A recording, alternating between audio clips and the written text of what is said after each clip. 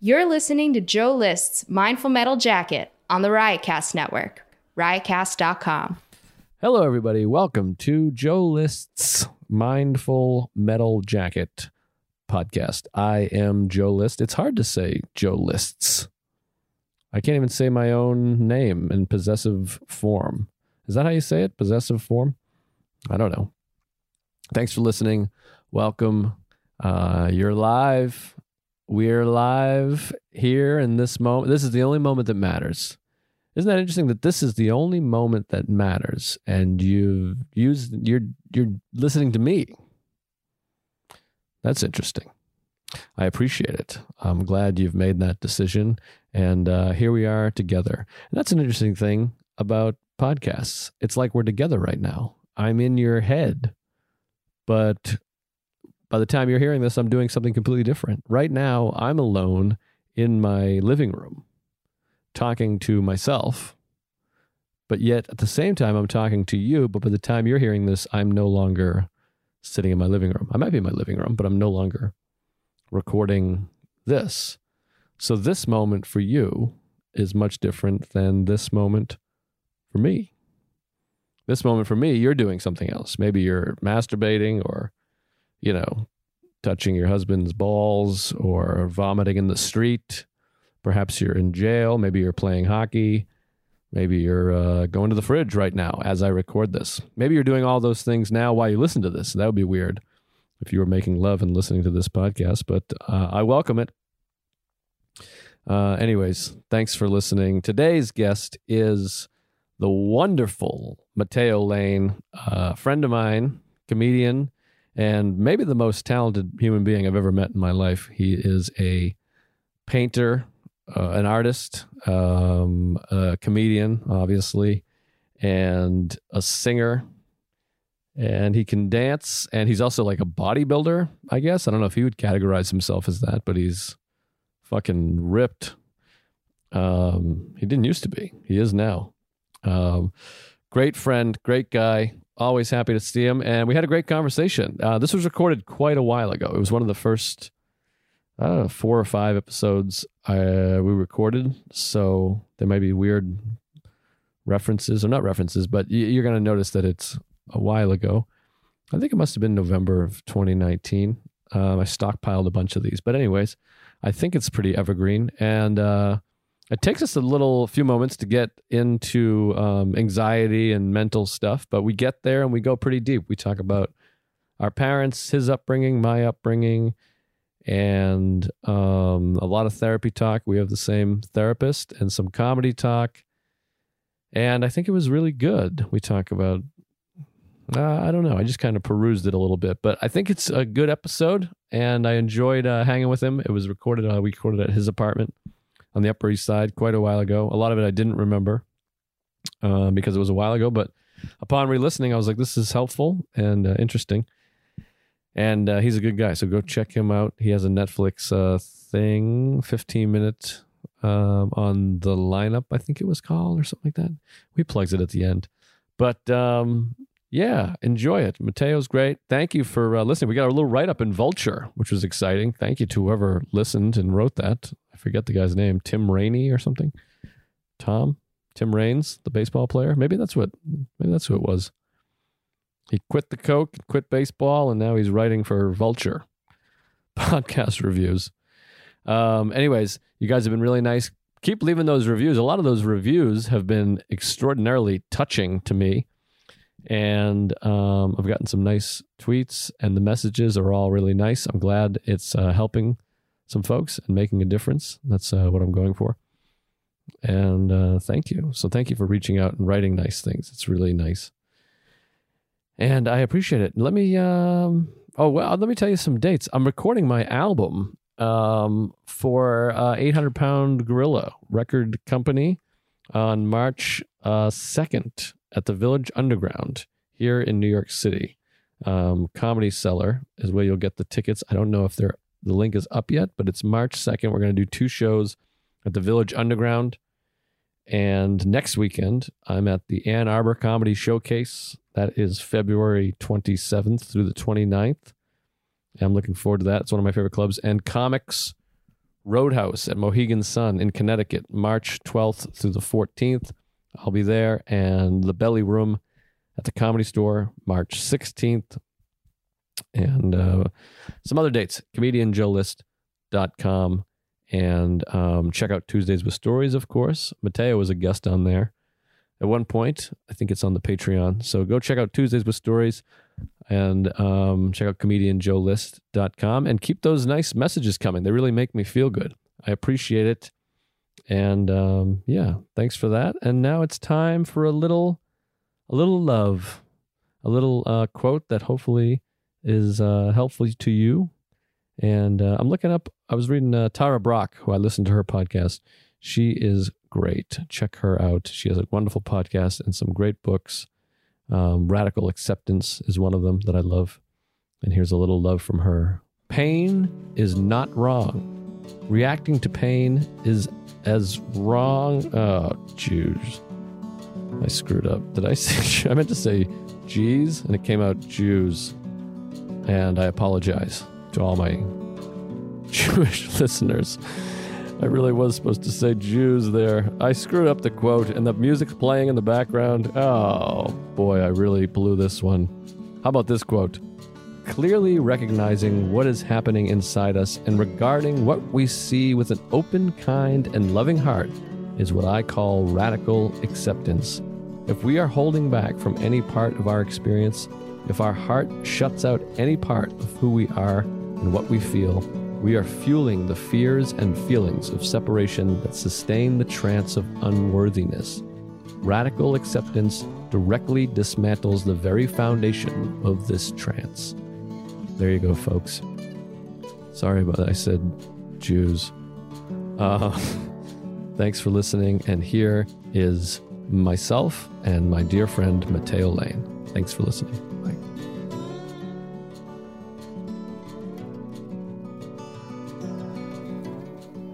All right, we're live. This is a historic episode of the podcast. Do you want to know why? This is the first episode recorded outside of my apartment. I'm on the Upper East Side. Can I say your neighborhood? I'm sorry. Yeah. I'm on the Upper East Side at Mateo Lane's. Ladies and gentlemen, Mateo Lane is here. I'm so nervous about, speaking of anxiety, I get nervous about technology because I don't know how to use it. And so the thing you just used, I'm like, okay, why? The easier technology gets, like I look at my iPhone, it's so user-friendly. Why is this thing still like 1960s? We're going to the moon. I hope you press the right sequence of buttons to get this to work. You're making me anxious now. And I also have, I record with Mark. We have the same equipment, but both mics, like the little lines, I'm an idiot with technology. Both lines go up at the same time. Mine, the left one goes and yours goes when you talk. Mm-hmm. So I don't know. Doing it? Yeah, like yours. Oh, then it's working. So they're each record separately instead of both at the same time. Okay, sorry to make you anxious. Well, It's about anxiety. Well, I think that one, maybe when people listen, one like I might be in their left ear and you're in their right ear. I hope that's not the case because that would be annoying. I mean, you can also use this and add that in to fill it out. Well, I said something with so much confidence, I have no idea what I just said. I have the backup recording on my phone, and I feel like that's good enough, actually. Yeah. But instead, we have this piece of equipment. But I think it's recording. There's a card in there. It's recording. We're live. I'm here with Mateo Lane, and we just had a great talk before. And this is my big anxiety. I'm always afraid that you hit record, and then it just goes to shit. Yeah. You think two comedians are going to sit and not have anything to say to each other? I mean, we never shut up. Well, I don't think that, but sometimes you're like, this is not as good as the pre-conference. Have you had that with podcasts before? Yeah. Well, also, too, you're sitting and gossiping about like stuff that like we like it. Comics get together, gossiping is just an endless supply of meat that we can pick at and just keep going. This is why my marriage is so great. And I really think, I mean, not just that, there's other things. We like each other and shit, but there's something to working together because I meet all these comics. I don't know what your policy is on this, but there's so many zero. comics. I have like 4 options. But comics are like, that's a good point. But comics are like, I would never date a comic. You shouldn't date a comic. But I'm like, it's the best thing because you know all the same people. You hate all the same people. You love all the same people. And it makes it easy because a lot of relationships, you're like, oh my God, Barbara today was such a cunt. And then you're like, I never even met this. I don't know who the fuck is Barbara? And then you meet Barbara like years later at like a Christmas party. And you're like, this was the cunt? Right. And You know what like, I mean? Oh, well. And you're like, that's the lady that stubbed her toe and said what? And you're like, what? But I think, it's so funny when I started comedy, and other gay comics have talked about this, where it's like we just kind of didn't have. There was so many people like dating and fucking and like that. I just never existed to me. The few gay comics there were definitely friends, like Tim Dillon and I, right. And Frank Liotti, Joel Kim Booster, like people that I was doing open mics with back in the day. We knew we were like, we all had the same experience. Like, we're not fucking anybody else. We're all just focused on the shows and the open mics. So we left the fucking to the side. So you never hooked up with the comic? No. Oh, wow. Good for you. Well, those aren't some... Tim Dillon's not exactly a hot choice. I mean, you know what's so funny about Tim? All queer gay comics. It's nice when we get together. It does feel like there's something like if Tim and I get together, there is like a little special like something like we were the only ones for a while doing this. Like we were the only ones in the creek. Yeah, right. Yeah, that's nice. Tim's weird because Tim. I always say I'm like, are you gay? Because he doesn't. Oh, he is the queenie. But don't get it twisted. But I never. People have stories, but I guess maybe he doesn't. He's never. We've always talked about other shit. But I never see Tim be like, oh, look at that guy. Look how hot that guy is. Or I hooked up with this other guy. Every once in a while, he'll tell a story. Yeah, but I don't know if actually, no, I'm pretty desperate. Like if I'm sitting at the table and someone really hot walks by, I'm like, oh my God, they're so hot. But you've been like in relationships or had things that we've talked about that I'm like, oh, nice, or whatever. Tim dates. I mean, he dates. I guess he does. Maybe we just don't talk as much as you and I talk, I guess. But he just never seems like a guy. Like most guys. Well, now we're like in our 30s, so like my sex drive is gone. Are you in your 30s? You're in your 30s. Mm-hmm. Do I look like I'm in my 30s? I'm kidding. I'm joking. I'm joking. How old can I ask how old you are? I'm 33. Okay, that's what I thought. Yeah, that was about what I was thinking. Now, has your sex drive gone down at all? Because I'm having a lot of sex right now. Well, having sex and sex drive, I feel like are different. I don't know. It's like I was playing Super Smash Brothers at my friend's house yesterday, and then I had a quick text and I was like, bye, everyone. Ran off. I mean, my sex drive is up. Sometimes it's like, my sex drive is probably the same. It's always been. Okay. Because it's also readily available at all times. Not that I'm going for it, but I've just been I've been more promiscuous than as of late. So my sex drive is almost more up right now. Right. And you're hooking up and you're single. So I guess I was not, first of all, when I was single, I was never like a overly desirable guy in that like, oh, he's hot, I want to fuck that. Like I could get to know people. I'm not trying to be like I'm gross or whatever, but I wasn't a guy that was like just fucking banging. Don't you think you had the benefit of being on stage? Women, it doesn't matter. You could look like a toilet if you have any kind of confidence and stand on stage. Sometimes women really find that attractive. Just the fact that you can stand on stage. I didn't find that a lot. Well, first of all, a lot of people are in relationships. I think a lot of people at comedy clubs aren't single, right? They're like, it's coupled up and stuff. And I was like pre-dating apps too, because I was with Sarah for 8 years, so there was like Match.com and shit, but there wasn't Tinder and Bumble and all that business. Where I feel like now, if Sarah and I, if it goes south rapidly, now I could do like the Sam Morril and have like a profile photo of me with Jimmy Fallon, right, or something, and maybe flex. You could really flex on Tinder. Yeah, I could do well. Yeah, I'm in pretty good shape now, which I appreciate you promoting my. No, not just that, but flex. I was trying to use it because someone else said it the other day. I think it was my friend Bob, where it's like I feel so old, but it's like it's what the young kids say. Like when you're flexing, it means like you're showing off, you're peacocking, you're showing like if you were on Tinder, you could really flex like the fact that you are doing really well and you have Netflix and Comedy Central and stuff, but also your body does look really good. Thank you. So you're saying a figurative flex. Yes, I'm saying but now literal flex. You look great. Thank you. I've been doing a keto situation and how's your heartburn? It's getting better. It's frustrating. But now I'm accepting. I mean, this is what we're always talking about in the podcast. Not heartburn necessarily, but like I realized when I got this horrible reflux situation, which mine's more like in the throat and like the chest a little bit. Not like heartburn, but it feels like there's like shit, like congestion almost. Yeah. But anyways, at first I have this thing, and this goes into like mental shit, where I was like, I have to cure this. And I kept reading how to cure reflux. And I realized recently, I had like an epiphany, all the things that say cure are books. They're trying to sell you something. Of course. All the medical sites say how to treat reflux. And that's how I have to start. I've started to look at it from a mental standpoint of like, let me treat, it'll be bad some days and better other days. And I got to release this idea of cured where I feel 100%. Because what happens is I go, oh, I feel a little bit in my throat. I'm a failure. Whatever I'm eating, what am I eating? I got to eat something different. I got to change everything. And then I just crumble and fucking Don't you think myself. that's partly like being sober? Like, I mean, I don't know if I can talk about this openly, but I imagine people know you're an addict, right? Yes. Okay, so I'm not stepping over the line. Talk about it. Okay, so don't you think that goes with being an addict and being a comic? I mean, those two mentalities have a lot in common. They're just like, I will do something and conquer it. I will do something and conquer it. I will do something. I failed. Like we're very black and white in how we deal with things. And sometimes, life is more just about being treatable than it is about being cured. Completely. And it's the same thing with sobriety. It's like, I'm not cured of alcoholism. I'm just not drinking today. I'm treating the alcoholism. This is the solution for me is to go one day at a time, not drinking, and then dealing with problems that I wasn't dealing with before. It sounds a lot like conversion therapy. Is that what I'm doing? Maybe I'm gay and I just converted. I'm kidding. I'm joking. You ever try that? You ever try to convert? Conversion therapy? Absolutely convert to regular? not. Are you fucking...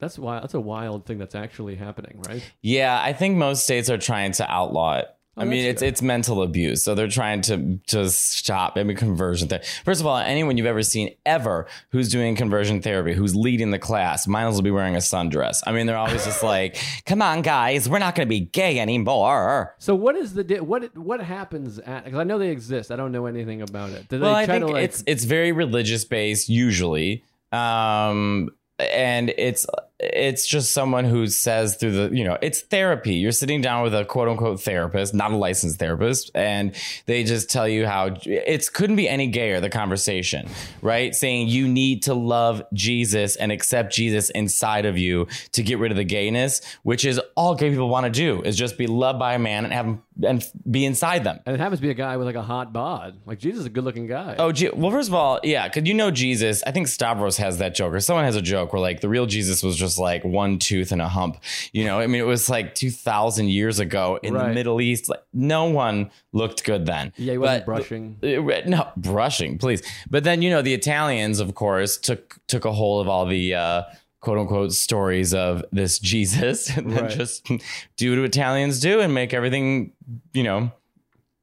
better, tastier, well, not more better, more delicious, not better, but just like glorify it and make it like he's now going to be 6 feet tall and he's going to be white, he's going to have blue eyes and he's going to have long hair, and they just sort of adapted it to what the Italians thought was beauty. I love the Jesus white thing. That's one of the great. Why? That's what I'm saying. I mean, like facetiously, that's like one of the great tricks ever pulled on mankind.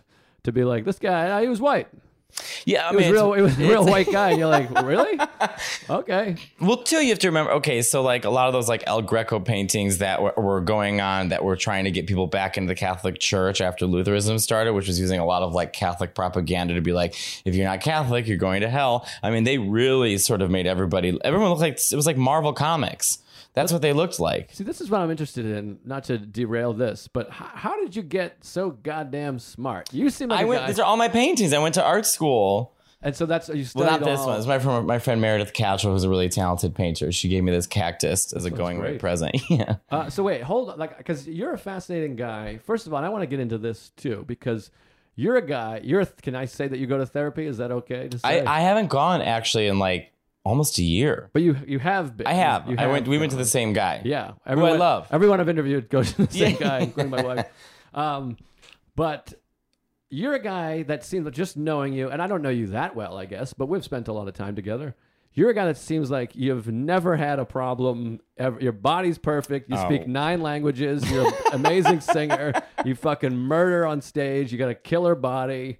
I mean, what's going on with you? It feels like you have no business in therapy, but there must be some, obviously. Yeah, I mean, that's also first of all, thank you. You must be a mess in some way. I'm a horrible mess. Oh, great. I'm full that of... makes me feel better, honestly. Well, I mean, look, you could also look at the other way. The reason why I'm sort of like this...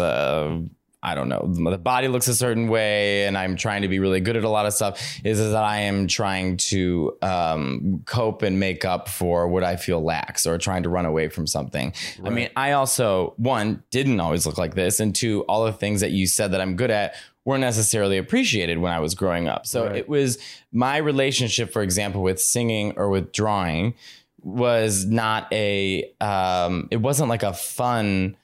You know, I'll say it this way. When I came out of the closet, I wasn't like some of these gays can come out of the closet and the next day they've got fairy wings, a thong, and they are leading Pride Parade. Right. I never had that kind of confidence. I want to be liked. I'm so insecure. I'm horrified of what everybody thinks of me.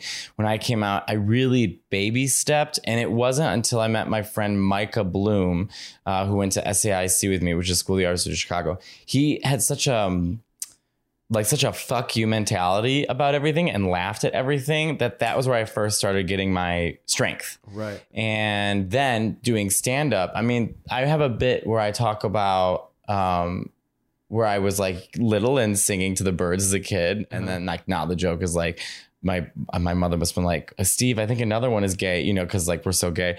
The first time I ever said that, I was with Amber Nelson and I was at the Creek. And when I got off stage, I almost started to cry because I never told anybody that. A lot of the stuff I talk about on stage, what the subtext of what I'm really saying is I'm saying these things so I can be okay with myself for being made fun of and being called faggot for so long. Right. And self-hating and self-doubt. And so, you know, now that I'm 33, I can say things like I love Barbra Streisand, so I do a Streisand show at Joe's Pub, or I can get on stage and talk openly about sex or dating, or, you know, I can finally have the confidence to go to the gym and take care of myself and sort of, you know, and I know that sounds crazy, but it's like right now you're seeing maybe like a more centered person than if we had spoken 10 years ago. Right. So you really feel like you're coming into your own now.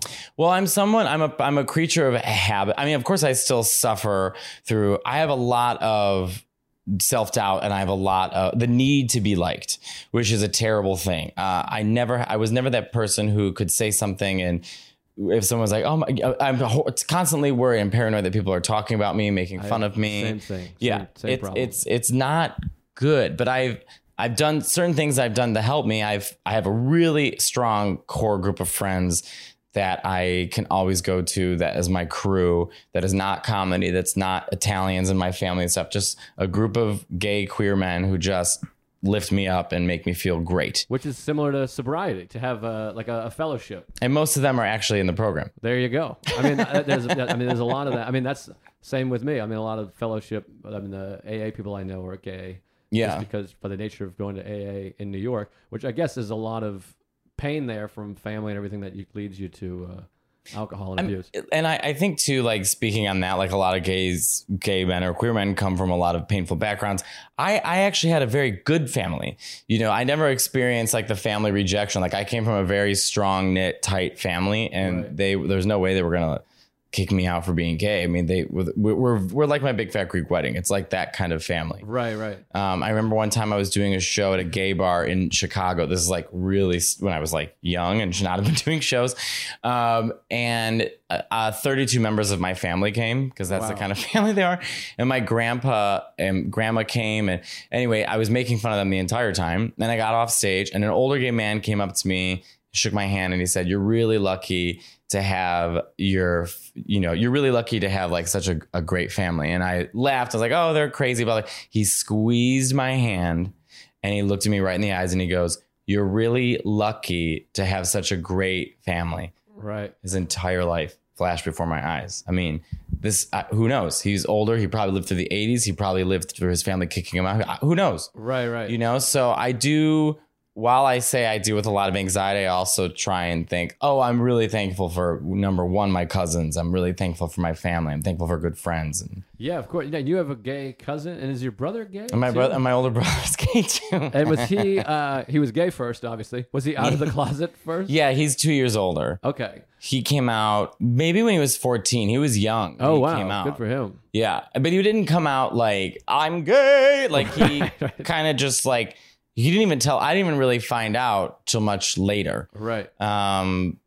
You know, and my cousin, him and I are the gayest kids in the world, but we're best friends. We talk every day and we grew up with each other and stuff. So like, there was no need to really tell each other, but there's a lot of gays in my family. Yeah, that's amazing. I mean, that's like, must feel, like you said, fortunate. Yeah, I mean, I that. just feel it's nice. Well, when you have that big of a family, there's bound to be extras, you know? Right. You can't have like 38 first cousins and be like, I'm the only gay. Like, it humbles you. I wonder if I have gays in my family, because we have a big family, Irish, Catholic thing. Yeah. There's a whole bunch, but nothing yet. Now, I Nothing- wonder nothing because doing. you're Irish, Yeah. right? So I'm Irish, also English, Irish. Scottish, yeah. My dad is 100% Irish. Okay. But they're like 6 generations in. Right. But my mother is Italian and Mexican. And I just grew up in her life, like all Right. with my cousins and my aunts, that kind of family. Do you think that Irish people, like I noticed my dad's family and the way they deal with things, they don't, like problems aren't discussed. People don't talk about problems. No. Like, and things sort of like build in and then explode. Yeah, completely. I mean, that's 100% my family, which again is like a source of a lot of my anxiety. I was just at therapy talking about this, where like we're recording this at Thanksgiving. This will probably come out much later, but it's right before Thanksgiving. And I'm like going home to see my family, and I know there is going to be an explosion of some kind. Really? At some point during the week. Like someone will stand up and go, I fucking hate you, or whatever it is, or fuck you, you never support me, or they'll be crying.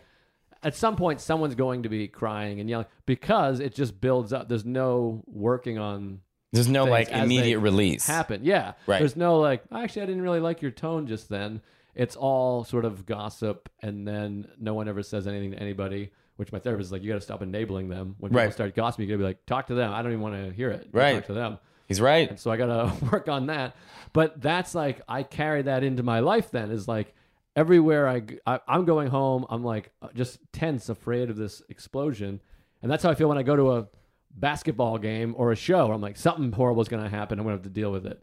And so I definitely have that from that kind of volatility, I guess. That's what my dad's family is like. Yeah, that's, yeah. They don't. There's no big fighting like that, but like just certainly not talking about anything. I mean, Right. and the thing is, like, my dad would go. Like, I think I saw his parents. They lived in California. I grew up in Chicago. I think I saw them like 5 times my whole life. Yeah. And like he called them like twice a year. I mean, it was just such a different. I think, you know, the one thing I liked about being an Italian family, as annoying as they can be, and is like, you have to do what we say. Like, we work this way. We like, you know, they're kind of like, they're like a little army and you have to follow along, Yeah. you know, but anything you've felt or thought about anyone or anything, not even just your immediate family, grandparents, aunts, uncles, y'all just said it to each other's faces. Right. You're just immediately like, that looks terrible. That looks stupid. Why would you say that? You're being an asshole. She's being a bitch. Right, which comes with its own anxieties and stress and Right. trauma, I'm Right. sure. But in a weird way, it's more connected. You're dealing with it, right? It's all on the surface. Yeah. But yeah, my dad has 2 siblings that he doesn't talk to anymore at all. Like, Ever? they're just, like estranged. No, they haven't in years. Not since like his parents passed away. Oh, see, Yeah, it's well, like I mean, it's sad. I have major issues with my dad. So him and I don't talk at all. Oh, really? Well, I mean, kind of, we do. I mean, we're getting much better, and that's also a lot of it's my own guilt. But like, I mean, I talk to my mom every day, Yeah. every single day. Yeah, I talk to my mom a lot. My dad and I What is it with Talk- men we don't and their talk. dads? I think this isn't my original theory. I'm sure somebody has this theory and I heard it somewhere, but like there's something weird about you're like you're your wife's man, Right. and then you have a son, and now you're forever the second most important man, unless you have another son. Oh, then so you're you third. think it's like a kind of resentment? It's an odd competitive and resentment, I think. I mean, doesn't that make sense a little bit? Where like it's now like I have a wife, we have no kids. Mhm. I mean, she has a dad that's around, Mhm. but like I'm essentially the most important man in her life. Mhm. she would sacrifice any man for me. If we had a son, this is why I don't have kids. If she had a son, I'm kidding, of course. But if we had a son, and it was like, all right, we're gonna kill him or him, she'd kill the husband. She'd kill me and save him. So course. there's a weird subconscious thing of like, oh, you like him better. And it's like, I think it's like a weird Freudian thing where you're like, oh, so you think he's a better man than me? That's a theory. I don't know. I mean, it's definitely a valid theory. I've never something. thought of it that way. I mean, at least my situation with my dad, who's not a bad person. I love my dad. I like my dad. Sure, We've had issues based off a lot that's happened between me and my mom. But, I also try to be understanding of his background. Like, I always make the joke. I'm like, my dad was in Vietnam and had 2 gay sons. He's emotionally unavailable. But is that true? He was in Vietnam? Yeah, yeah. He was 19, forced to go to Vietnam, flew helicopters. So it was the most dangerous thing you could do. Going and rescue helicopters, getting shot down, watch all your friends die. And this is how kind of closed off his family is from their emotions. When he came back home, his parents sold his Mustang. Oh, we didn't know if you were going to come back or not. Oh, wow. I mean, that was the kind of attitude. And then he became a cop. And then, and I think he married my mom, who my mom is her whole life, his family. They got married with each other. And then, growing up, and I've talked about this with our therapist. Yeah. It's I don't have any real memories of my dad. I can't pinpoint a moment of that was my dad being a dad. Because it just was just the mom.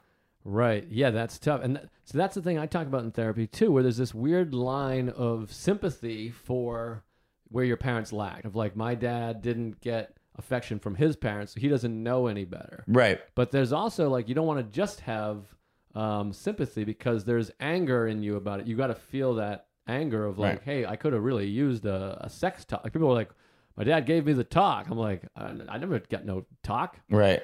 I never got to talk either, to tell you the truth. Yeah. Well, your dad didn't know what the fuck to say. Yeah. He was like, I don't know. Let me teach you about the bees and the bees. Yeah. Yeah. Is that a bit? That's funny. I think we probably have very similar dads, but also that's their generation. Right. You know what I mean? Being a man at that time was all just about, quote unquote, being a man. Don't feel, don't cry, just support. And if you have problems, shut up or go drinking, go smoke. Right. Sort of everything was dealt with these kind of physical, just if you have a problem, go drink or smoke or something, which just makes it worse. Right. And I think our generation got a little extra love. Now kids, I think, maybe have too much love. Yeah, exactly. I mean, they're just so fucking soft and there needs to be a little more a balance, I feel. Yeah, it's so hard. And I was talking to Robert Kelly about this, where it's he's such a great parent. And I'm like, but you're doing something.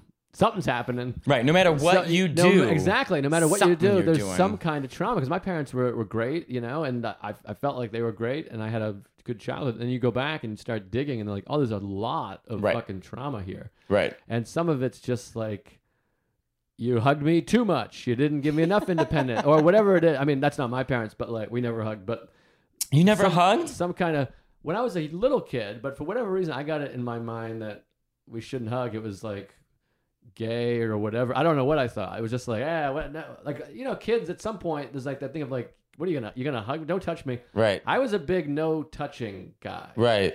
Here with my family, they still joke about it. Oh, don't touch Joe. It's a big thing. Which, there's a weird thing where I don't like to be touched, because it's this is my body. Why are you touching me? I don't get it. But there is a thing of a need for a hug. Of course. And you realize I'm I didn't get nearly enough You could be hugs. Temple Grandin and get a squeeze box. I don't know the reference. Temple Grandin, the autistic animal husbandry expert. Claire Danes played her in a movie. I got nothing. And it's the box itself. She didn't want anyone touching her, right? But she was famous because she invented this machine that kills cows more humanely. Anyways, she didn't want to be touched, but she wanted the sensation of being held, because that's a human sensation, which I think she also noticed it calmed her nerves, which also calmed the cow's nerves. And so interesting. That's how.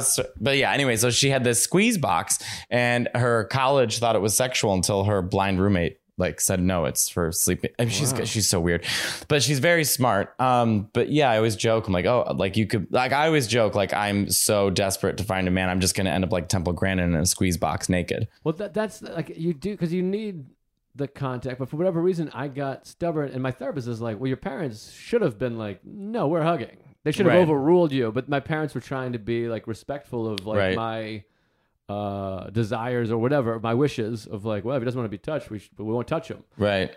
But looking back, you kind of wish they were like, no, we're gonna have to hug you. You need a hug. But But now it I is- hug like my wife. I mean, I snuggle all day. We hug. I'm Yeah. like a very touchy guy with certain people. And now I hug comics. We hug when we see each other. Like, course. there's certain people that I hug because that's just what we do. And now I hug my parents. That was until I started going to therapy. He's like, you need to start hugging. He's like, step one, hug your parents, tell them you love them, and tell them they need to tell you that they love you. I have a hard time getting physically close with my dad. I'm really working on it. Yes, same. My mom, I like, please forget about it. But see, my grandpa, Sicilian grandpa, like and this is no shade to my dad. He just was kind of the fatherly figure to me. Every single day I talked to my grandpa growing up, and it was inquisitive questions about my life. What are you doing? What are you learning? What do you like drawing? What do you this? Making jokes with me. And he was a judge in Chicago. He was a blind judge. So he was kind of like well known. Wow. He went blind at the age of 5. And so we would make bets. He's like, ask your teacher why it's called a pair of pants, not a pair of shirts. I said, fine. Then you have to say for the love of cheese in court. And so he did it. He's like, he's Sicilian. He won't lie. So he said he did it in court. He said for the love of cheese, and then said, I'm sorry, I had to say that for my grandson. That's amazing. I mean, that sounds like an amazing guy. He is an amazing guy. And I still talk to him probably 2 or 3 times a week, Wow. but, So he's still around. oh yeah, they're young. My grandma started having kids when she was 18. Yeah, my parents are young and my grandparents are young. Well, my grandparents are dead now, but they were. My dad's Yeah, I could see parents are dead. But Italians don't die. Right. That's just the thing. Statistically, even Italians, they live longer than anyone on earth. Is that true? Yeah, in Sardinia, it's an island off Italy. Yeah, I They know live that. longer than anyone on They're all earth. like 115 and shit. 'Cause Yeah. of community and all that stuff. And the food Mediterranean and diet diet. is real good. Yeah, the diet Um, is good. But getting back to what you're saying, like, and hugging people, like I have a hard time getting close to my dad, which I'm working on. And I feel a lot of guilt about it. But Same. when I'm with my friends, I notice like my crew, my gay friends, the one thing I love about them, like even yesterday, we're all in, my friend is a drag queen. He's a really famous drag queen named Bob the Drag Queen. Okay. And in his basement, he has a really big apartment. His basement is just all of his drag stuff. So it's in a giant closet of just a billion dresses and wigs and jewelry and everything you can imagine. So we're always playing dress up and this and that. And da-da-da. So my friend Patty was sitting on this like little chair. He's 5'4". And as I'm just standing next to him, we're just holding hands.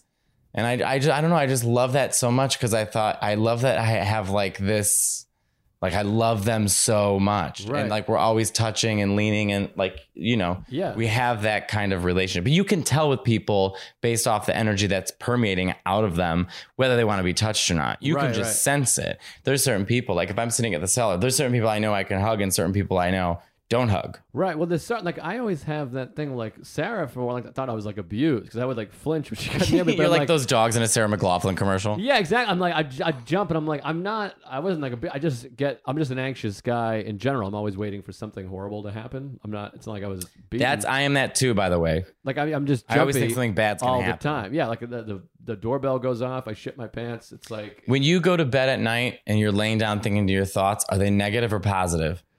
it's funny. At night, they're usually pretty positive. At night, I feel peace. Mm-hmm. In the morning, I'm a fucking mess. And when I wake up in the morning, I'm like, I got to check all my teeth, my vitals, my back hurts, and can I urinate? My head hurts.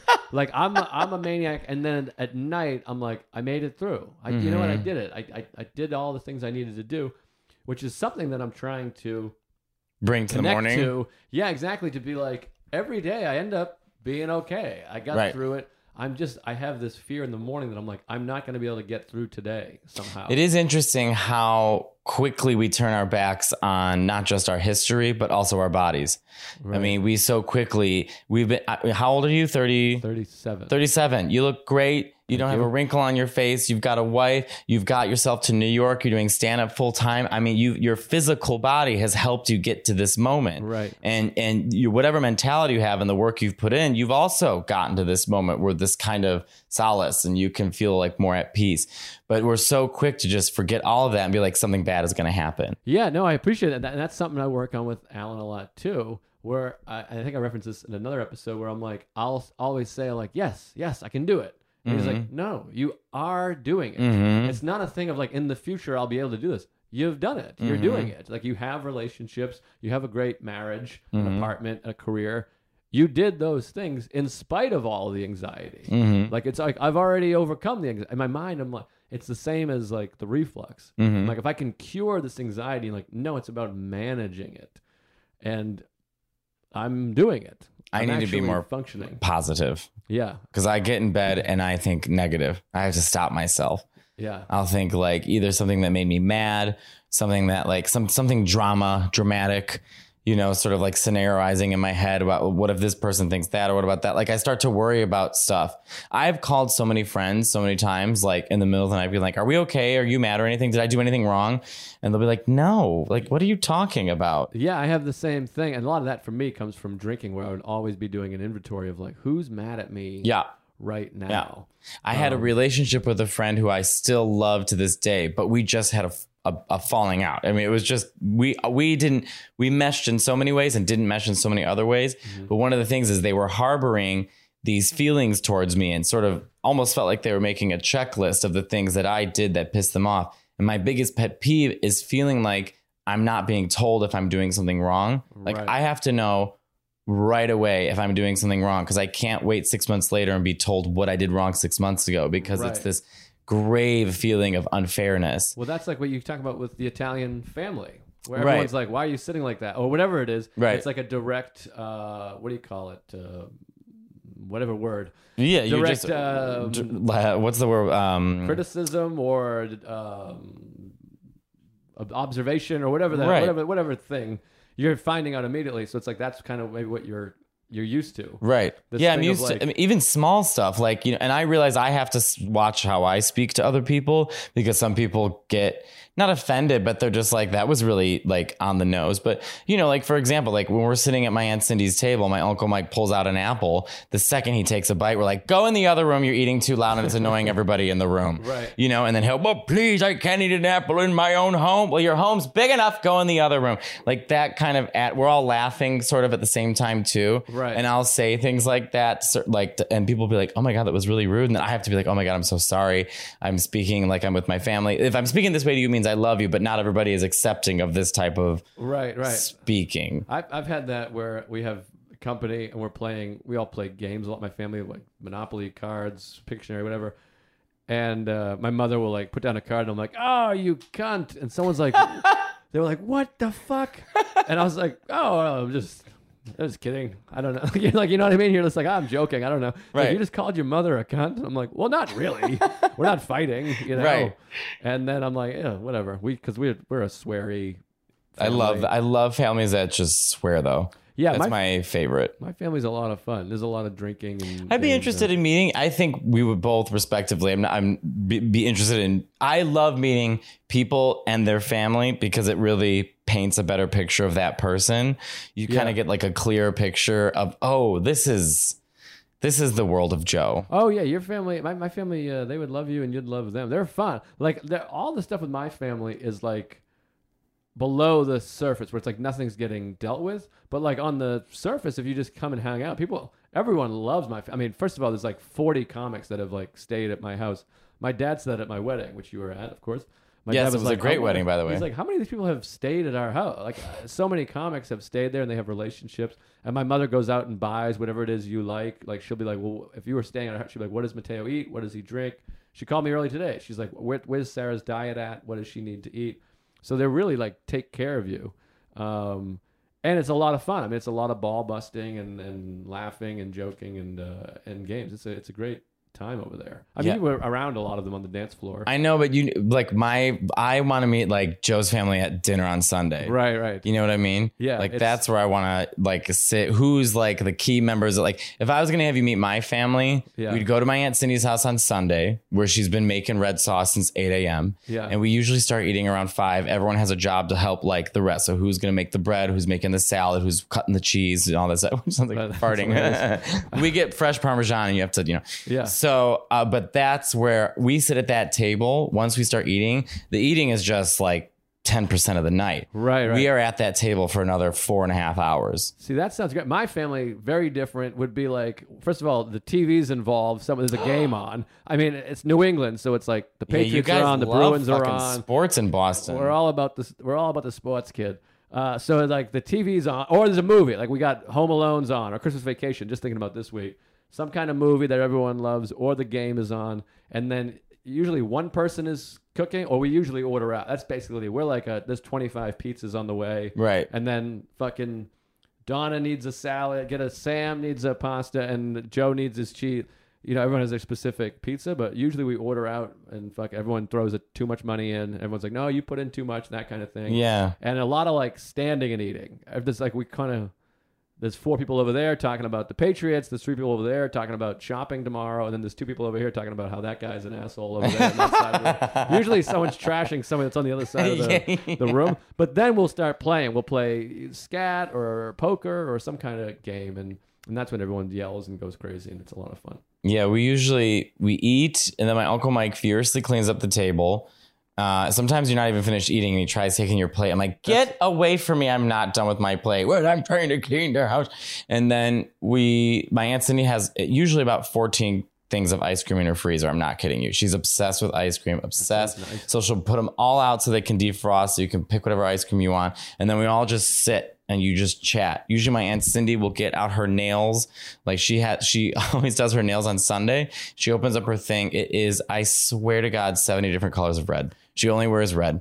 So she sits there, does her nails, and we all just chat.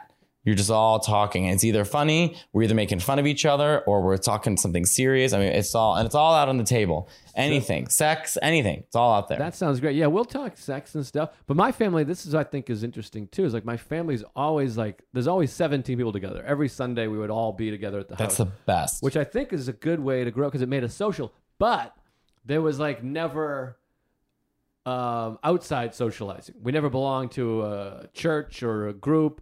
There'd be one person would bring a couple over, or friends over, but there was never like all the neighbors are coming over. So I feel like I'm still that way socially, where I have like my really close friends, and then someone else comes in. I'm like, who's that? Who's this? I agree. I don't know about this guy. We were the same way. Yeah, I'm like, I don't want to mix with other people. I'm like, who are these fucking idiots? It does give me anxiety mixing groups. Oh, completely. Yeah. Then I feel like I'm responsible, like leader, like, I'm going to make us all happy, or this person doesn't want to be in the group. Like, I feel that way too. And again, there's another thing Ellen helps me with. He's like, well, where's their responsibility? They can leave. They came. I'll do that when we have those park hangs, Central Park. I'll put together these. Which I thought the whole summer I wasn't here. I felt horrible. Yeah, I think you missed a bunch of them. I missed every single one besides the one day I randomly was walking through the park for the one day I was in town and bumped into you. I think that was just me and Cantor and Sarah, though. Yeah. But yeah, you and I, by the way, that was the first time I've ever seen public tits. I was with you. Oh, I remember being like, oh man, I can't even really share it. Because it was because they made it legal to walk around with topless for women. And there was a lady it wasn't that day. This was like a couple years ago. I don't know if you remember. It was just you and I in the park. That's how together. gay I am. I'm like, tits? I don't remember. I'm like, I've never forgotten. But it was a lady walking, and you were like, this lady's shirtless. And I was like, oh my God. It was so exciting. I'll never forget you saying one of the funniest things ever. We were at the park. Maybe it was like 2 years ago. Mm-hmm. And some guy was walking by, and he had like an oversized dress shirt, oversized dress pants. He was real skinny, and then he was bald, but his hair still was long around the head, like almost like a character from Guess Who. And it was just so, I mean, everyone's shirtless or playing football or whatever, and he's just walking through, and you just looked at him and you summed it up so quickly. You said, classic look. I don't remember that. And I thought that is a classic look. I thought because that's that's so like early 90s, like shit dockers, like I'm working in Midtown, like, or like if someone was making a movie for Hollywood, like we need him to look like a frustrated, accountant. This is the guy. Right. Like he was there and walking through Sheep's Meadow, which he had no business walking. I mean, he was walking into that section where they're always rollerblading shirtless. Oh yeah. That's a fun little section over there. That's a section that will give you some joy. If you're a little down, you go over there. I love people that are just like, this is what we do. It's Sunday. We get our roller skates. We play music fucking crazy loud, and we skate through little orange cones. I sat in Washington Square Park and watched 20 kids maybe they're in their 20s. I'm sure there were 30-year-olds, but they were doing lightsabers. They were teaching how to do lightsaber moves. And, yes, it's so easy to make fun of, but because they were just so fine with who they were and doing something so wildly nerdy, I just loved it so much. Yeah. I was like, I love these people, and I would love to sit there with these. I love Star Wars. Right. I'm a nerd. I have my action figures up there. I would do that in a heartbeat. Yeah. It's just fun when you see people that like feel like they belong. It's like that. I feel like with comedy a lot. Like I remember that Blind Melon video, No Rain, with the little bee girls running around, and then she finds all the other bees. I don't know if you remember that. I know. Video. I don't think I've ever seen it. Oh, it's a great video. But she was like a little like fat bee girl. She's like 10. She's got goofy glasses, and then she finds. Oh, yes, I people, do. And she's all excited. Like that's how I felt with comedy. Same. You meet comics, and you're like, oh, great! I found some other maniacs. I've never felt more accepted and more myself and more comfortable with any other group of people but comedians. I am so addicted to comedy because I feel like, holy shit, all these years, even being gay, like when I came out, I thought this will be it. I found my identity. I'm dealing with issues with being gay and my own self issues, and gays can be cliquey and, growing up in Chicago and Boys Town. Once I started doing comedy, I thought, okay, all those years that people were like, you're weird, or you're doing impressions, or what's with these voices, or you act weird, are like so forgotten and wildly accepted by comics. There's sometimes I'm sitting at the table and I'm talking, and when you're just like Jessica Kirsten, for example. Yeah. If I'm sitting with her and we're chatting, or Yamanika, and these bits are building, you're just chatting with each other, and you're doing weird impressions and saying weird things and doing weird voices, and it like fills my heart because I think, God, this is exactly where I belong. Yeah, it's the best. It's special. I mean, it's like Seinfeld had a quote that when you meet a comedian, there's like 10,000 things that comedian, and I'm sure there's other professions like this, but like there's 10,000 things that a comedian deals with, like the time, the booker, a drunk person, the shitty crowd, open mic. Then when you meet a comic, you immediately have 10,000 things in common. I think it's like that with like firemen, certain jobs. Yeah, I think I like that, but you definitely have that feeling. Can I ask I'm sure people ask you this before or all the time, or maybe even I've asked you. What's like the earliest memory of being like, of feeling like I'm gay, and most people aren't gay, or earlier than 4, as early as I can remember. Wow. So that it wasn't like a moment or anything. It was just kind of like. I would reverse the question and say, when's the first time, and this is not being shady, when's the first time you remember being straight? Good point. So it's like that. It's just so natural. But I guess the fact that like you were in the minority as far as everyone around. So like, what was like that thing of like, this is a little bit different. Not necessarily feeling gay, but being like, most of the people. I mean, you had a cousin and brother that were gay, which is but helpful. It wasn't like they were like 8 years old, like at pride parades. You know what I mean? Right. But there must have been a moment in school where you're like, oh. It's not 50-50 or 80-20 in gay favor. Well, it started early because I think most kids don't really fall into gender roles until they're like 2nd or 3rd grade. Right. It's like up until 3rd grade, I was fine. I could hang out with the girls because I always hung out with the girls. I could do hopscotch. I could draw Disney princesses. I could do all the things that I love doing. But at least came natural to me, and I was fine. Once the brain... These kids start, 4th, 5th, 6th grade, then everyone starts to say, hey, boys do this and girls do this. I mean, that was a lot of the conversation at first. So I remember at an early, and I have a joke about it, but it's true. I remember when X-Men came out, I'm so obsessed with X-Men, and I just got Disney Plus because they have the X-Men animated series. And all the kids were either X or, Wolverine or Beast or Magneto or Cyclops or Gambit or someone, cool. I was trying to play as Storm, and and my cousins were fine with it. Yeah. But these kids were just like, Storm, like what? Like, why are you a girl? And so I would say elementary school was the first I realized, like things are different. And then once puberty hits, I mean, it was like night and day. I mean, just like complete, kids in middle school today, because of social media, being an individual is celebrated, right? Being strange or being yourself, or there's a hashtag for it. I mean, there's some, but in our day, middle school, it was about conforming. And it just seemed like the harder I tried, the more obvious it was that I was gay or effeminate or faggy or whatever.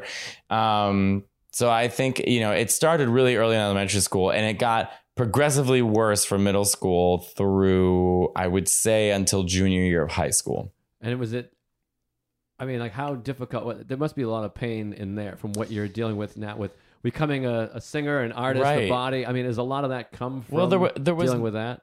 You know, I don't know that. I mean, I don't think that, like, I think talent, right? Like natural talent doesn't come from marginalization or certainly. or I want to make it clear. I think that you're a blessed human being. But I think that a lot of people who have natural talent and don't deal with the need to express themselves waste it. So I think I was in a perfect storm of someone who was born with a lot of capabilities, and because I was so oppression is the wrong word, but being depressed or being marginalized in some way, pushed down, that I those were the only things I had left. And so I used the fact that I could sing or draw to push me ahead in any way that I could. And it wasn't until I went to art school in college that I really exploded. Like I came out of the closet and I was just obsessed with art. The same way that I'm obsessed with comedy now. My whole life was art. It wasn't dating. It wasn't drinking. It wasn't partying. It was just like I would paint all day. We had 7-hour painting classes. So I'd paint all day. I would go home. I would work at my job and then I would paint till 3 o'clock in the morning, go to sleep, wake up at 7 a.m., go back to school, go do the same thing the next day, go live in Italy. So part of the thing, and I've talked to Alan about this too, is like, I always identify myself for the things that I'm able to do rather than what I actually am. So it's like I hold on to a lot of pride by saying but I can do this or I can do that or I can do this. Yeah, but that doesn't have anything to do with you. Those come from you, but that's not who you are. And that's why when I get into a relationship with men, I have so many issues to unpack because I have to be myself for them to accept who I am. I can't hide behind my body. I can't hide behind that I'm a great singer or I do stand up or look at how cool my drawings are, because at the end of the day, those things they're nice to have and it's good for someone to celebrate those things about you, but that's not truly who I am. Right. Those are things you're able to do. Those are things, right. And certainly come from who I am, but does not serve me well in terms of relationships. Right. I've not done well with not a good track record for men. Right. Because eventually you're just laying next to each other in bed. You're not singing. You're not writing. You're not speaking multiple languages. Well, maybe you are. Right. But I marry a polyglot. Eventually it's just down to the two of you hanging out. Right. And I have a lot of issues. I have a lot of anxiety about that. Right. You know, my last relationship, I love him very much, but we have different values in life, and I like to work and be busy, and he wants to relax and do things that couples do. And I don't have that in me to just be a normal couple. I don't have the convenience of doing a dinner night on Tuesday and going away on the weekend I'm working. And I think that's great that you and Sarah are with each other, because I admire the fact that you guys are both in the same business. You're both level-headed and you're both really smart, and you guys get to travel with each other and experience a really beautiful life with each other. And I deal with a lot of anxiety wondering if I will have that, because my life is only getting busier, and I sit in a lot of fear worrying that I'm not going to find someone who's able to put up with my schedule. And I don't even know if I would have the compassion or awareness or energy to have someone travel with me that's not a comedian. I'm so back and forth about, I want someone next to me. I want someone to love me. Get away from me. Yes. I'm a mess. Right. But that, I think, will come, or you change. Like, you start wanting different things. Eventually you're like, because I feel this way a little bit in comedy, where I'm like, I don't think I need to do late spot or so many spots. Like I took 3 nights off last week. I took 3 nights off this week, where before I would never do that. But you just kind of reach an I want to say an age, because it could be any age, but you reach a feeling where you're like, I don't think I need that as much anymore. Where you'll get to a point where you're like, I think being home in bed watching a TV show with someone that I love has become more important to me than doing 3 sets. Mm-hmm. And you're just not there yet. So, and then it feels like you're almost like criticizing yourself, or you're thinking about a problem that's down the road. Maybe. I'm worrying about something that one hasn't happened. Two, this scenario person that I put in my head that won't accept me for who I am doesn't even exist, but I've already put doubt in their mind. Right. So I project a lot of doubt into my relationships. And I wonder if I self-sabotage too. Yeah, it sounds like maybe you do. But You're just with afraid to be in a relationships. relationship. Yeah, but Not with my job, not with my work, not with my drawing, not with my friends, but with relationships, I will find a way out. well, a relationship is scarier. Much scarier. There's someone else. There's more feelings involved, and there's someone else's feelings involved. My last relationship, I fell harder for someone than I'd ever fallen in my entire life. I mean, just hit me like they say in The Godfather, you know, like hit Michael like a thunderbolt. Hit me. It was like Apollonia. It was my Apollonia. I remember that. That was he lived abroad, right? Uh-huh. Okay, yeah, I remember that. Yeah. But it just didn't. It couldn't work. I mean, Yeah, we live abroad and different lives, different needs. I mean, it was just too hard. Right. It's too hard for me, you know? Yeah. So that's something I think I worry about a lot. I sit in a lot of fear. Right. And I wonder if it's the I'm taking Sudafed right now for congestion. And one of the, not symptoms, side effects was fear. Fear of relationships. Just a fear. It goes, dizziness, nervousness, Weird. fear. I thought, fear? I said, okay, I have to like weigh this out. Like, It's also, well, of course, I'm gonna have fear now because you said I was going to have fear. But I think you'll be all right. I know you'll be all right. Well, first of all, you're a fucking unbelievable catch. I mean, for God's sakes. I think on the surface I am. I'm very good at first dates. Yeah, I can impress the hell out of you. But Yeah. then after that, I'm like, bye-bye. it gets tricky. Yeah. Yeah. Are you afraid of getting hurt? Do you think, or are you afraid of hurting them, or you're just afraid of sacrificing career? All three. Right. All Right. three. Now, are you one of these people that says it up front? You're like, I like you, but I'm gonna hurt you, so don't get too close. Do you give people the warning? No, that feels a little Grease, like John Travolta. No, I feel like I will say as I get more in a the problem is in relationships is I'm not always, I never make myself the star of the show. I'm such a caretaker, which Alan told me you've taken this from your mother, where I feel the need to enable. If someone feels bad, I throw food or money at the situation to try and make it better. Right, And then I dig myself in a hole of resentment. And then I end up being mad at myself and then being mad at them. Yeah. I mean, I don't know how to accept being taken care of. Although that's all I want, but I feel so responsible for no reason at all. I feel so responsible for the happiness of this other person that I'm with. If I really like them, that I put aside all of my own needs and wants in complete fear that they'll reject me. And I just give them more than what they've asked for. And I spoil them. And then I resent them and I resent myself. Wow, that is beyond my pay grade. I know. I'm sorry. But it is crazy how, or one thing I can relate to out of that is how weird it is. The thing you want the most, you have trouble once you have it. Mhm. Like I feel that way with comedy. You want people to be like, "You're great, you're amazing." I want my parents to be like, "God, we love the show, we love you." And then when they do, you're like, "Oh, get it." Yeah. It was weird. Like you do like a meet and greet, and people are like, "That was great." You feel like, "Oh, okay, just get out of here, you weirdo." I had that feeling. Weird. I've been having that feeling a lot.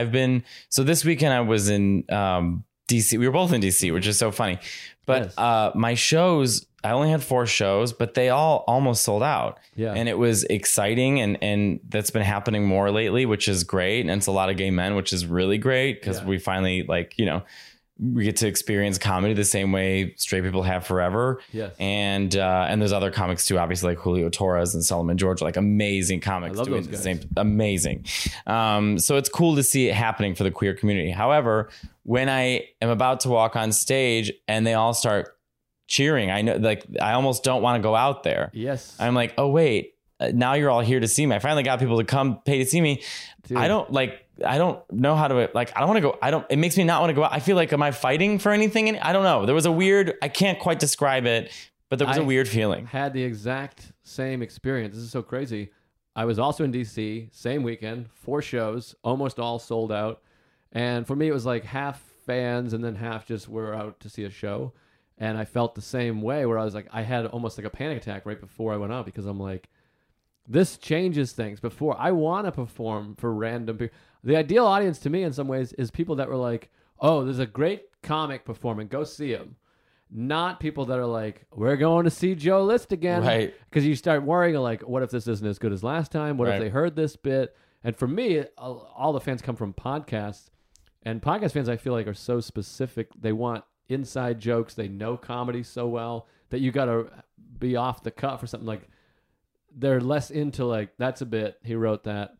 So it's nerve-wracking. And again, it's all just anxiety. It's all forms of the same It anxiety. is. It all stems that from the anxiety same. is the same anxiety as of a relationship. I Yeah, think. it It's is. that like not you want, so just you want to be desired, and then when someone does desire you, you're freaked out by it. That's you. I have not thought about it until now, but I think we've both come and discovered something that is. I never thought of it that way. Yeah, we really came to something. We really did. Tell Alan. This is special. I just left Alan. It was Well, exciting. I should go see him again. You should go see him. He's really. I love Alan. I feel better on the days I go to therapy, even before therapy. Just knowing I'm going to this place. I gonna feel good. when I love Alan, and it was so funny because I don't know if anyone else was like this, but we would usually argue for the first 10 to 15 minutes and then talk. Yeah, That's my nature. I just sit and I'm very combative, not in a mean way, but in a I like conversation. I like arguing essentially. And so he would suggest something and I would reject it, and then we'd argue about it until I come around and like, you're absolutely right. right. No, it's fun. I'm like so desperate in anything he says. I'm like, all right, I'll try it. Like some of the stuff I'm like, I can't You're do it. perfect. But it feels person, like client. it feels similarly with new sobriety, where you go and you're like, whatever you tell me, I'm done. I don't want to suffer anymore. Whatever you Right. tell me, I'm going to try to do that. But Right. sometimes we'll finish early with my stuff and then we'll just talk politics, because I like talking politics with him, because I like talking politics with people that I'm 100% agreeing with. See, I It's the only disagree. way I like to talk politics. Now I am obsessed with politics. I watch the news every too. single day. And the thing is, like, my favorite news shows are like PBS NewsHour. Like, I'm more into like, give me just the news. I do love Rachel Maddow because I feel like she gives history lessons. I understand the show that's happening, the spectacle that's happening that is Rachel Maddow, but there are lots of nuggets of information that I find really useful and stuff. But I am trying my best, even as someone who's gay and someone who's part Mexican, I am trying my best to not close off someone who feels differently than me and still just be open to talking. I think anyone can have a conversation so long as the motive behind the conversation isn't to make the other person agree with me, but just to hear the other person. If you can get a conversation, those don't. are harder and harder to get. You don't find them. If you can get a conversation like that, I would enjoy that. But and then a lot of time, I mean, I don't even want to talk about it too much on the podcast, because then people get mad. The reason I don't like it is I don't like dealing with people being like, "You fucking idiot! You don't know what the fuck you." I subconsciously went into the accent of my family. I don't hear an accent, but you must be able to hear my accent. A little bit. I feel like your gay accent takes It does. your My gay Chicago accent. That's accent. true. Like, if that's such a thing. Oh, I mean, I guess it's so funny you say accent. that. I'm writing a bit right now that every language has gay accent.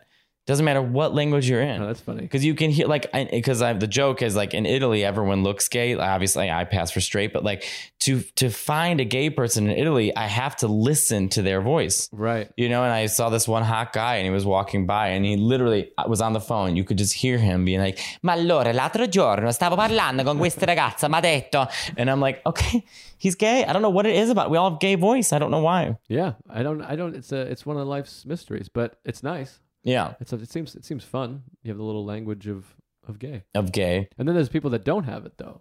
Tim Dillon and Tim Dillon, no. others. Plenty of people don't. I'm just like outing gay people. We were both thinking of the same person, by the way. yeah. And decided against saying it. Yeah, I'm just like, what am I doing? Yeah. Let me ask you this: speaking of politics, we should wrap up, I guess, here. Maybe this is. I could go on for hours, but I don't want. I get anxious thinking you want to quit, like end this soon. Well, we got to get to spots, and Oh yeah, that's true. Where's your first spot? I'm doing new jokes. Me too. So we'll go down together. But I got to eat something like immediately. I haven't eaten in a long time. I can make you pasta or something. I can't eat pasta. I'm on a keto thing. It's annoying. All right. Well, do we want to end this Maybe we'll go a down little there. bit and then go down together? Yeah, let's go down together. Work.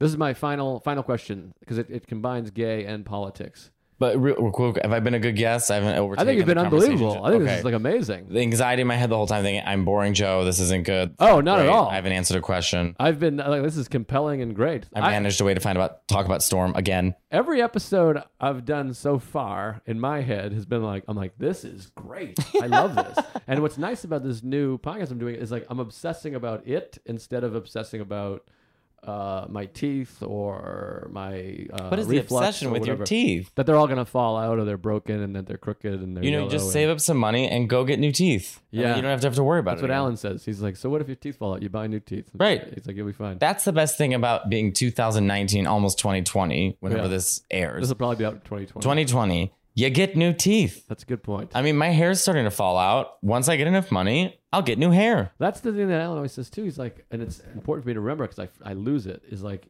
you'll deal with it. Right.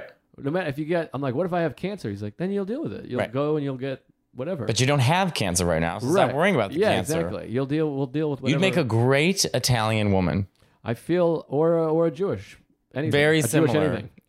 Very simpatico. They're Yes. very Italian women and Jewish women. Italians and Jewish people have a lot in common. Oh, I always so feel much. very comfortable. And Jewish people tell me the same thing. Like, are you Jewish or Italian? I'm Italian. That's okay. There's a kind of simpatico about it. I'm going to give you some advice that I think you'll enjoy. I love Christopher Hitchens. And Christopher Hitchens' entire life was about making people uncomfortable.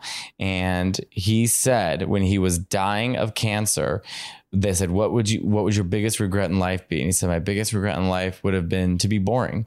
And I think anytime you edit yourself because you're worried about some phantom person that you don't know sending you a message and you start cutting and editing yourself, then where do you stop? So you either say what you think and how you feel, and that person who's an adult can listen to it and not agree with it and still like everything else that you say, or you just stop saying everything you feel. Because inevitably, whether it's politics or not, you're going to say something that someone's going to be upset with. You have no control over anyone else's feelings. Who gives a shit? That's a great point. That's a great way to end. And that's a Yeah. great lesson. That's a great little wisdom from Mateo Lane. Thanks for doing the show, buddy. Thanks for having me. And yeah, you were great. I thought you were a great guest. And check out Mateo. Where can they see you, hear you? all Well, that stuff? I put all my drawings and my ass pictures up on my Instagram. There you go. So it's Mateo Lane, MatteoLane. I stopped tweeting, so don't follow me on Twitter. I hate Twitter. Twitter is Amelia Bedelia. It's a horrible place. Horrible. And that's it. All right. And what? Do you have an album out? No, I've had nothing. Oh, I you have a got an 15-minute Netflix special. Oh, okay. Yeah. You're on Netflix. What's that one? Check that out. It's called the Comedy Lineup. I'm on season 2. Yes. Go watch that. And thank you for doing it. I really appreciate it. Thanks. And you were great. And I'm not just saying that. You were really great. And you're spectacularly talented. Grazie. I'm glad I know you. And thanks for dancing at my wedding. Yeah, of course. So really you're fun. such a good dancer. Oh, thank you. We danced together for a moment. It was really sweet. All right. Thank you. That's Mateo Lane, everybody. Thank you. Mindful Metal Jacket is hosted by comedian Joe List. Produced by Joe List. Edited by Matt Kleinschmidt. Executive producers Robert Kelly and Matt Kleinschmidt for the Laugh Button Podcasts.